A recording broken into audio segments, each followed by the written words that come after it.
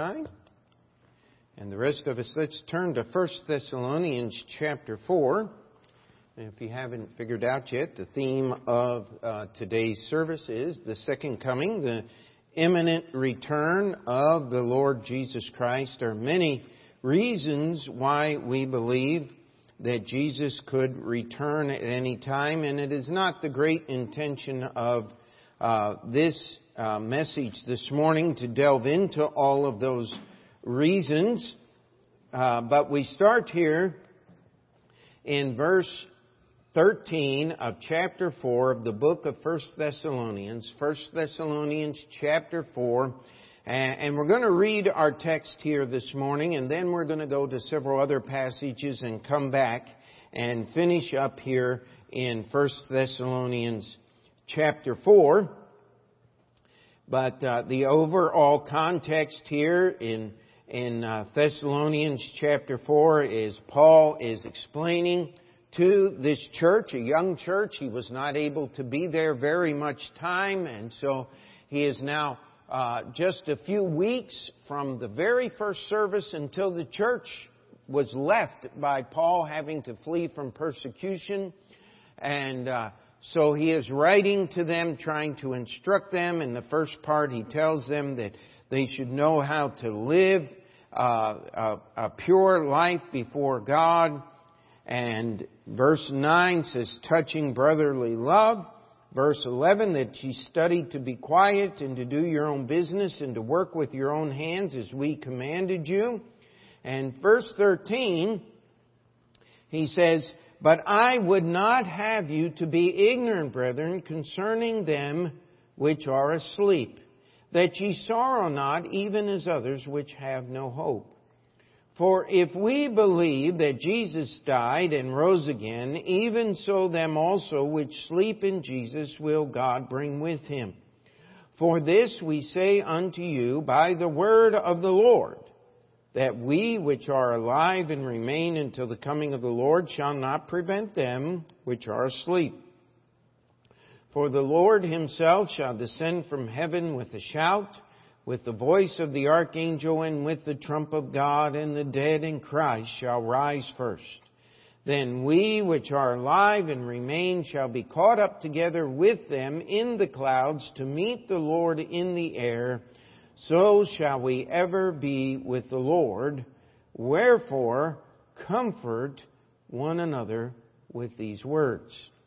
And so, Paul, as he's addressing the Thessalonians, he's telling them in the other parts here, but in chapter 4 especially, that verse 4, that everyone should know how to possess his vessel in sanctification and honor, that as believers in Jesus we should live pure and clean lives, that our service should be for the Lord through the church. And he keeps going on. Then he just finishes this section, and actually he's going to be dealing with end times all the way up until he gets to that last part of chapter 5, where he just gives command after command, and it is really a very powerful passage of Scripture. But here he takes verses 13 through 18. And he tells the church there in Thessalonica that I don't want you to be ignorant concerning them which are asleep, those which have died in faith in the Lord Jesus Christ. And so what we want to do as we go through the Bible, as we study, is we want to find other passages that talk about this same thing. And then we're going to come back. So let's go to John chapter 14. John chapter 14, this is what many people call the Last Supper. This is where Jesus institutes what we call communion or the Lord's table. It was not the Last Supper because it was the Last Supper Jesus ate with His disciples, of course, but we are to commemorate this, and I believe in your bulletin, September 15th will be the next time that we have the Lord's Supper on a Sunday evening. And as a church, we do that from time to time to remember these events. And Jesus had just instituted what we call the Lord's Supper, and He had told that all the disciples would be dispersed, they would hide, they would desert the Lord Jesus Christ. And then He starts with verse 1, "Let not your heart be troubled. Ye believe in God, believe also in me. In my Father's house are many mansions. If it were not so, I would have told you. I go to prepare a place for you. And if I go and prepare a place for you, I will come again and receive you unto myself, that where I am, there ye may be also." So Jesus is giving them a promise. He says, don't let your hearts be troubled. I mean, they were going to see some terrible things. Certainly Peter's heart was going to be troubled the rest of his life because he tried to follow Jesus afar off and would deny that he even knew the Lord Jesus Christ. Yes, he found forgiveness. And he became a great servant of the Lord Jesus Christ. But I will tell you this. There was regret in Peter's life until his dying day because he did not trust the Lord fully in this time. And we have to understand that our existence, our life, is not just made up of what is here on earth. There is coming a day when Jesus will take us to be with Him. And we need to remember, we need to sing those songs. I will tell you that it is so easy to be overwhelmed with everything going on in this world around us. And yet, if we will keep our eyes where we should. Acts 1:11, if you want to turn there quickly with me, is another promise that was given to the disciples that Jesus would return. He had walked with them out onto the Mount of Olives out there just outside the city proper of Jerusalem. And He had given them what we call the Great Commission, the work of the church, which we are supposed to be about today. And then He ascended into heaven. In verse 11, the angel looked at them and said, "Ye men of Galilee, why stand ye gazing up into heaven? This same Jesus which is taken up from you into heaven shall so come in like manner as ye have seen Him go into heaven." And I said we're not primarily talking about the reasons we believe in the pre-tribulation rapture, that Jesus could return at any moment. But this is one of those passages. It says, in like manner. Who was there? Just the disciples. Who saw it? Only the disciples. It was a private event, but you read in the book of Zechariah, it says His foot is going to touch on the Mount of Olives, and the Mount of Olives, the mountain on which Jerusalem sits, is going to be split in two, and there's going to be cataclysmic events, and every eye shall behold Him. We certainly have two completely separate events here. We have the promise that Jesus is coming for His church. Let's go to 1 Corinthians chapter 15. And some smart aleck preacher years ago said that this verse ought to be put up on the nursery door. That it says, "We shall not all sleep, for we must all be changed," talking about the babies in the nursery. That is out of context. I want to warn you about that. I don't think I have to spend a lot of time there. But 1 Corinthians chapter 15, verse 51, it says, "Behold, I show you a mystery.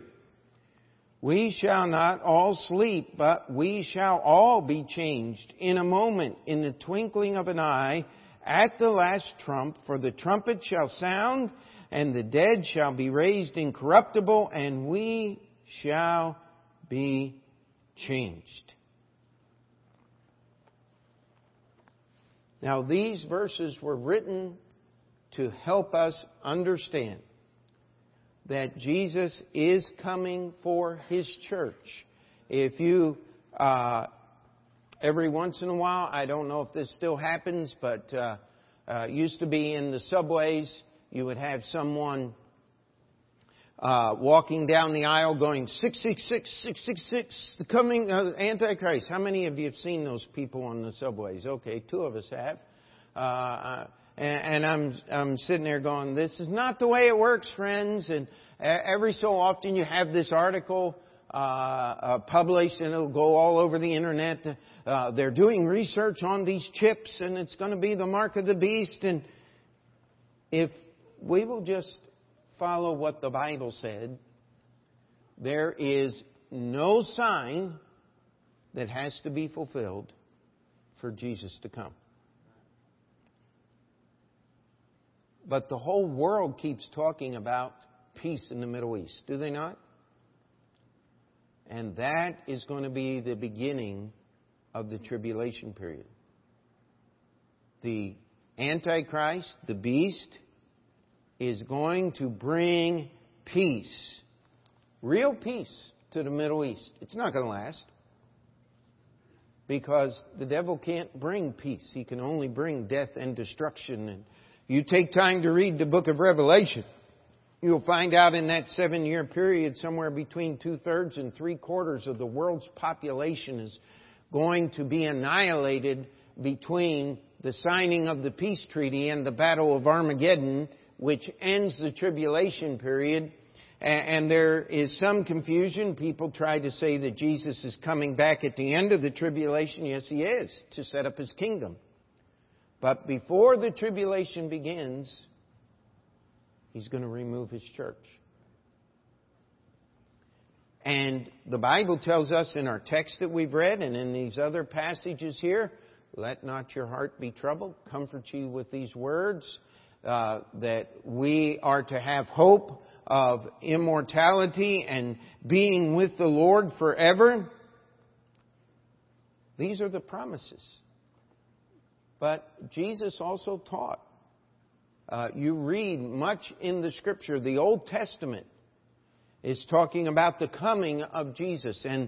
And many of these passages in the Old Testament put all 3 together as one. You read Isaiah chapter 11 talks about the kingdom where the lion and the lamb are going to lay down beside each other, and the little child's going to be able to play at the den of the poisonous snake. And that's talking about the kingdom after the Battle of Armageddon, after the tribulation period, after all these things are done. That was one of the reasons many of the Jewish people did not accept Jesus being born in Bethlehem's manger, because they were looking forward to the king coming. And of course, they had some ideas about how that king was going to operate. None of them from the Bible, by the way. All of them about how great things would be for the Jewish people when He comes. And I will tell you this.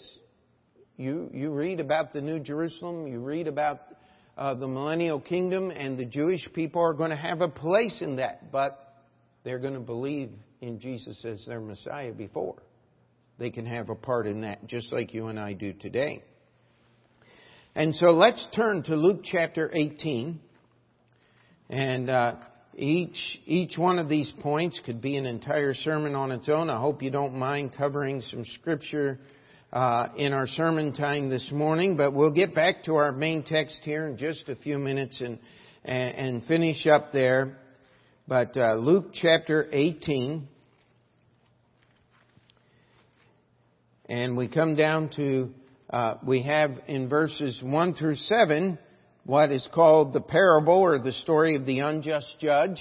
And read in verse 1, it says, "And He spake this parable unto them to this end, that men ought always to pray and not to faint." So Jesus tells us the purpose of the parable is to teach us to pray and not to ever quit praying. And if you'll start in verse 9, it says, "And he spake this parable unto certain which trusted in themselves that they were righteous and despised others." This is a story of the Pharisee and the publican. But in between are the verses we're looking at here. And verse 8, it says, "I tell you that he will avenge them speedily. Nevertheless, when the Son of Man cometh, shall he find faith on the earth?" Jesus also said in another passage, "As in the days of Noah, so shall the coming of the Son of Man be." And that has led some preachers to preach that we live in the last days in the Laodicean, taking the letters to the churches and trying to make them ages. And I don't believe that we have to be a lukewarm church, my friends. I don't believe that our relationship with Christ needs to be any less than the Lord Jesus Christ Himself desires it.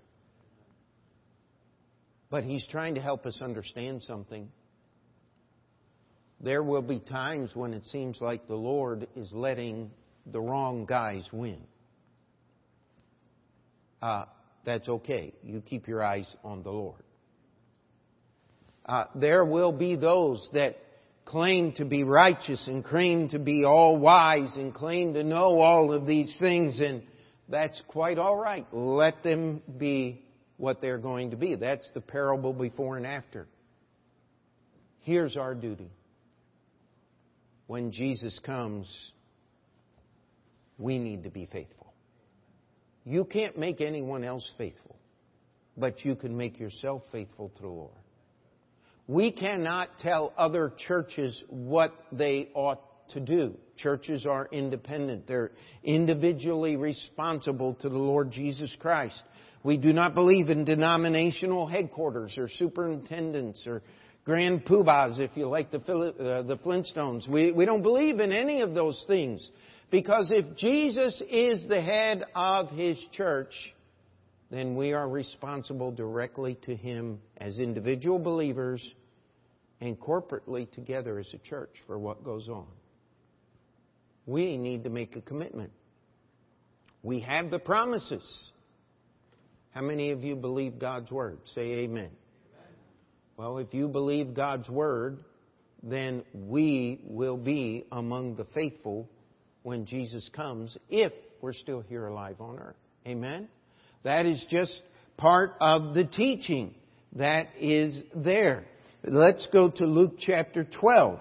And this is a huge passage. We cannot by any means cover the whole thing, but we just want to touch on a few things here. This is part of what is called the Sermon on the Plain. It is much like the Sermon on the Mount, much of the same information, just a different time and a different place. But verse 32, it says, "Fear not, little flock, it is your Father's good pleasure to give you the kingdom." You know, God wants us to enjoy the kingdom of God. Read Revelation chapter 1. "Thou hast made us kings and priests unto our God." And then he says in verse 34, "For where your treasure is, there will your heart be also. Let your loins be girded about and your lights be burning."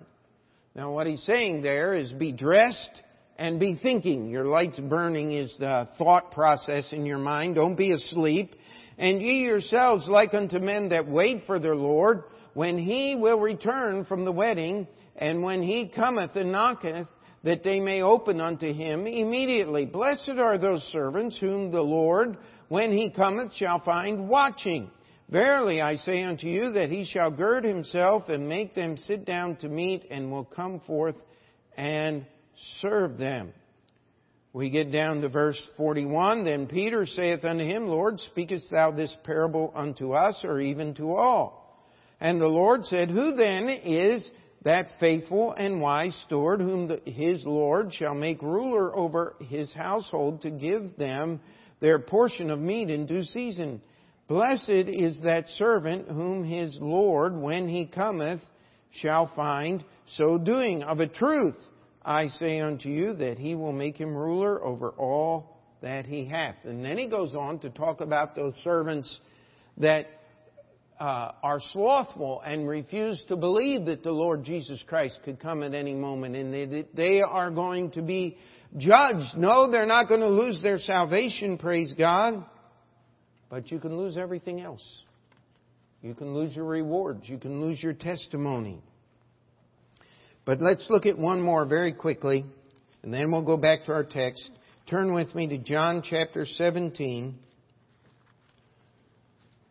John chapter 17. And Jesus, as He is praying, if you want the Lord's Prayer is John chapter 17. Read and study it. It is a wonderful, wonderful passage. Verse 20 says, Neither pray I for these alone, talking about His disciples, but for them also which shall believe on Me through their word. Jesus was praying down through the ages there as He was facing Calvary's cross, that there would be one faith, one God. And we get down to verse 24.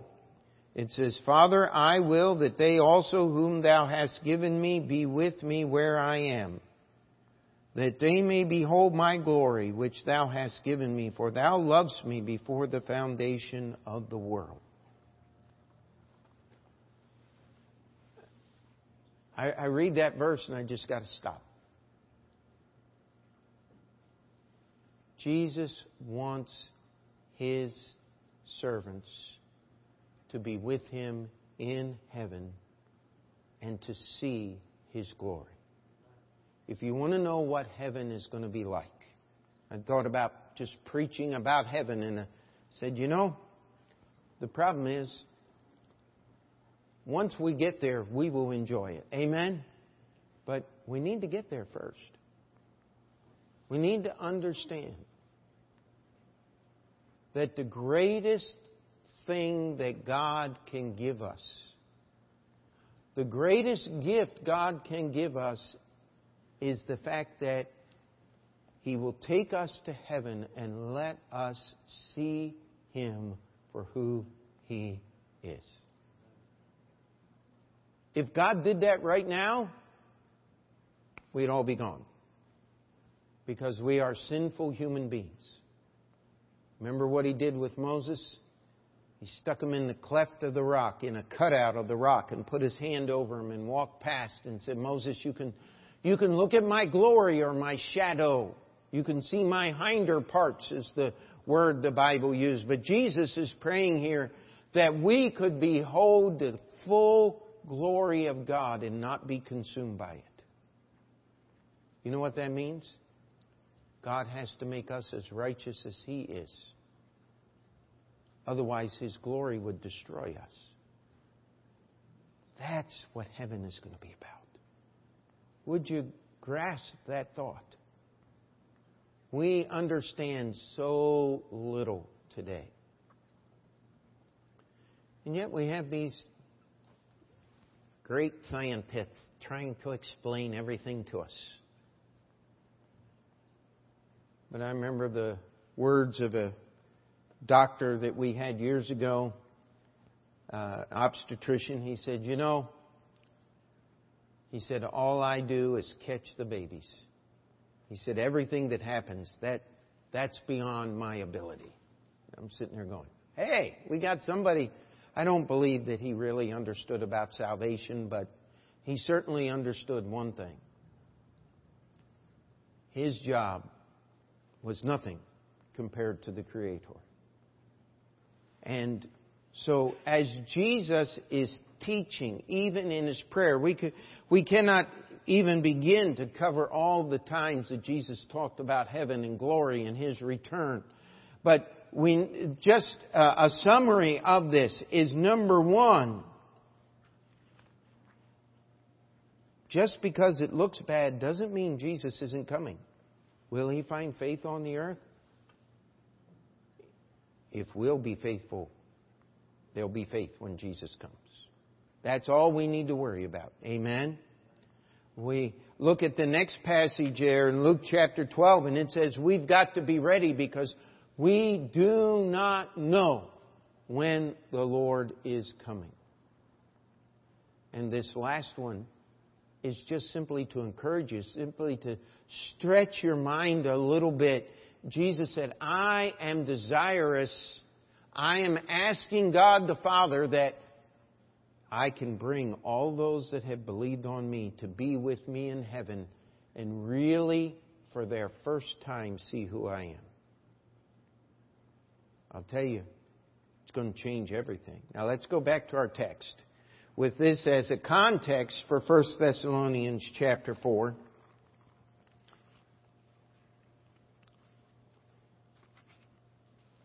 Let's just start, work our way through, and we'll be done on time here. Verse 13 of chapter 4, 1 Thessalonians, he says, But I would not have you to be ignorant, brethren. Now, we have to be careful here. Our Bible uses a word that is not given a very positive connotation in modern English. But I do want you to understand ignorance is not dumb. Ignorance is just not having all the facts. Ignorance is a lack of knowledge. It is used very negatively in modern English. In fact, if you told someone they were ignorant, they would probably accuse you of calling them a very bad name, especially if they're of little education, as many people are this day and time. But dumb means you can't understand things. Even if the knowledge was laid out before you, you couldn't comprehend it. That's not the case with the Word of God. God's message is very simple. But Paul is telling the Thessalonians here, he said, I don't want you to be without knowledge. See, we live in a world that is full of death, do we not? And we are tempted when death comes our way to sorrow. And we should. And we don't have time to go through all of the teaching of the Bible, but just Psalm 23, it says, Yea, though I walk through the valley of the shadow of death. Far different from what we're going to be talking about next week in our Sunday school time. As the angel of the Lord goes through the land of Egypt, it is not the valley of the shadow of death. The land of Egypt is going to be the land of death, as the firstborn in every family will be slain by the power of God in judgment for the wickedness and all of the things that have gone on there in that land at that time. But Paul is simply saying, I don't want you to be ignorant. I don't want you to be without knowledge. And I want you to understand what has happened to those who are asleep, to those believers in Jesus Christ that have died. And then he says, that ye sorrow not, even as others which have no hope. Now, if we are true believers in Jesus Christ, we have the promises that are in the Scripture. We have the teaching of Christ and much, much more on His return. We, of all people, are to live in a world of hope and expectation. The only problem is most of us would be far more upset if the economy had a downturn than if Jesus were to come. I mean, most of us are much more attached to the things of this world than we are to the things of this Word. Can we agree on that? You see, and I have met believers in Jesus Christ who have allowed the sorrow, just as unsaved people do, attack them when a loved one dies, and it is hard to comfort them. the Bible says these things are written unto us that we sorrow not, that we do not live in a world where there is no hope. It says here, for if we believe that Jesus died and rose again, even so them also which sleep in Jesus will God bring with Him. So here we have the promise. Here we have the teaching of the Bible. For this we say unto you by the word of the Lord, verse 15, that we which are alive and remain unto the coming of the Lord shall not prevent them which are asleep. Now this is the Apostle Paul talking. And I have to point this out every time I go through, so sorry, you're going to hear it again. We includes me. The Apostle Paul included himself in this message when he talked about those that would be alive when Jesus returned. The Apostle Paul believed that Jesus could return in His lifetime. That's why I just don't have a lot of time for those who want to pick up different points when Jesus could come and the rapture at the end of the tribulation, in the middle, all of these things. No, the Bible is very simple, very clear. Jesus could come back at any time. And when He does, those which have died in salvation, in righteousness, God is going to bring them. It says, the dead in Christ shall rise first. Then we, again, which are alive and remain, shall be caught up together with them in the clouds to meet the Lord in the air. And so shall we ever be with the Lord. Wherefore, comfort one another with these words. We are not to sorrow as the world sorrows. Our attention is to be on the any moment return of the Lord Jesus Christ. Now, this is a tough one because I don't want to be hypocritical in my preaching, but let me just ask you a question. How many of us have wasted time this week? Uh-oh. Yeah, my hand goes up. I'm with you. And this doesn't mean that we're trying to be in an artificial, never rest, always. That's just as wrong as the other because, it's like the little saying, drink coffee, you'll do more stupid things faster. That is not what we're talking about here. It is a simple daily walk with God. That's what we're striving for. We have opportunities to witness, opportunities to talk to others. Not just on visitation times at church, but all through the week long. We need to be in this book.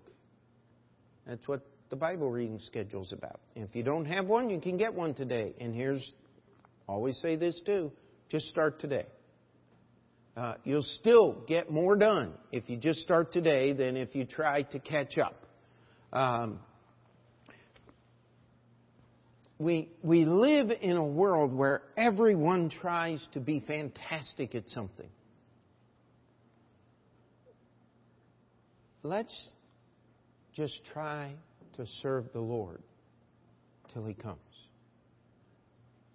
Amen? Let's be among those faithful today. And if Jesus comes today, then we'll be. But if He comes tomorrow, guess what? We have already set the pathway for us to be faithful tomorrow by being faithful today. How many of you have ever deceived yourself saying, well, I'm going to get to that someday. When I grow up, I'm going to be... No. A fire truck, right? No, it doesn't work that way. I have today. I cannot waste today sorrowing for things that God will take care of. You say, well, what do I do if my loved one is not saved?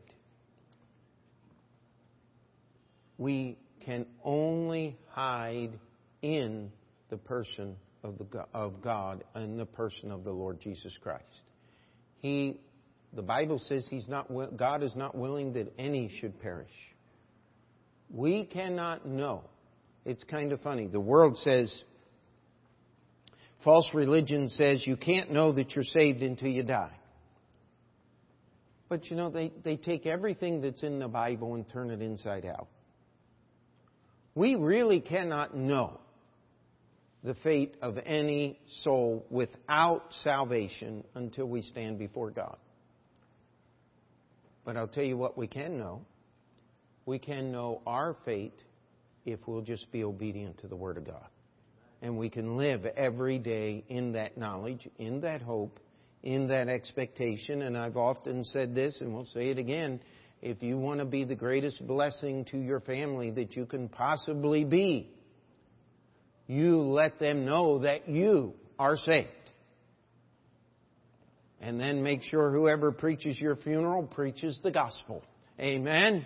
And they can take your testimony and use that as a foundation to tell other people who would normally never listen about the wonder and the comfort that is in this book called the Bible. You see, no one knows what's beyond the grave except what Jesus told us. Paul says, I don't want you to be ignorant. I don't want you to be without hope. I don't want you to sorrow the way the world sorrows. Because Jesus is coming back. And when He comes back, He's going to bring those that have died before us in faith in Jesus Christ. And we're going to meet in the air. And we're going to be, it says here, and so shall we ever be with the Lord.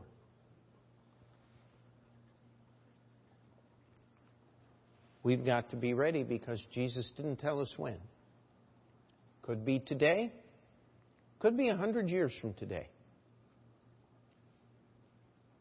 But my guess, I'm going to stick with the Apostle Paul. We, which are alive and remain until the coming of the Lord. Amen? And we are to comfort one another. And we are to remember that the whole purpose of this thing is so that when Jesus does call us to the place He's prepared for us, we will finally be able to see and understand and comprehend the glory of the Creator God of this universe. There is so little that we know. And yet, you read 2 Peter chapter 1, everything about the Christian life is through the knowledge of Jesus Christ. But when we get to heaven, we're going to find out we didn't even know that much about Jesus.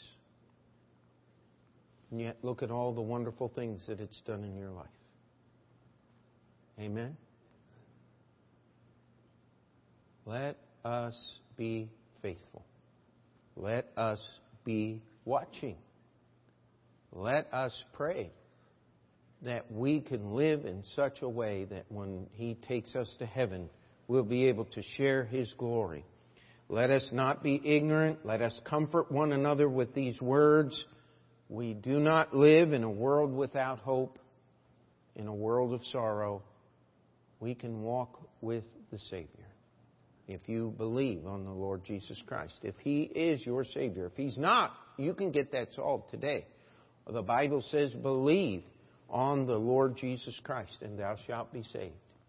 And we'd be happy to talk with you about that. That would be our greatest pleasure to help you understand. But this morning's sermon is primary to those that have believed on the Lord Jesus Christ. That we do have hope. We do have His promise. We do have His teaching. And we do have a lot that needs to be done. And all God's people said, let's pray. Dear Heavenly Father,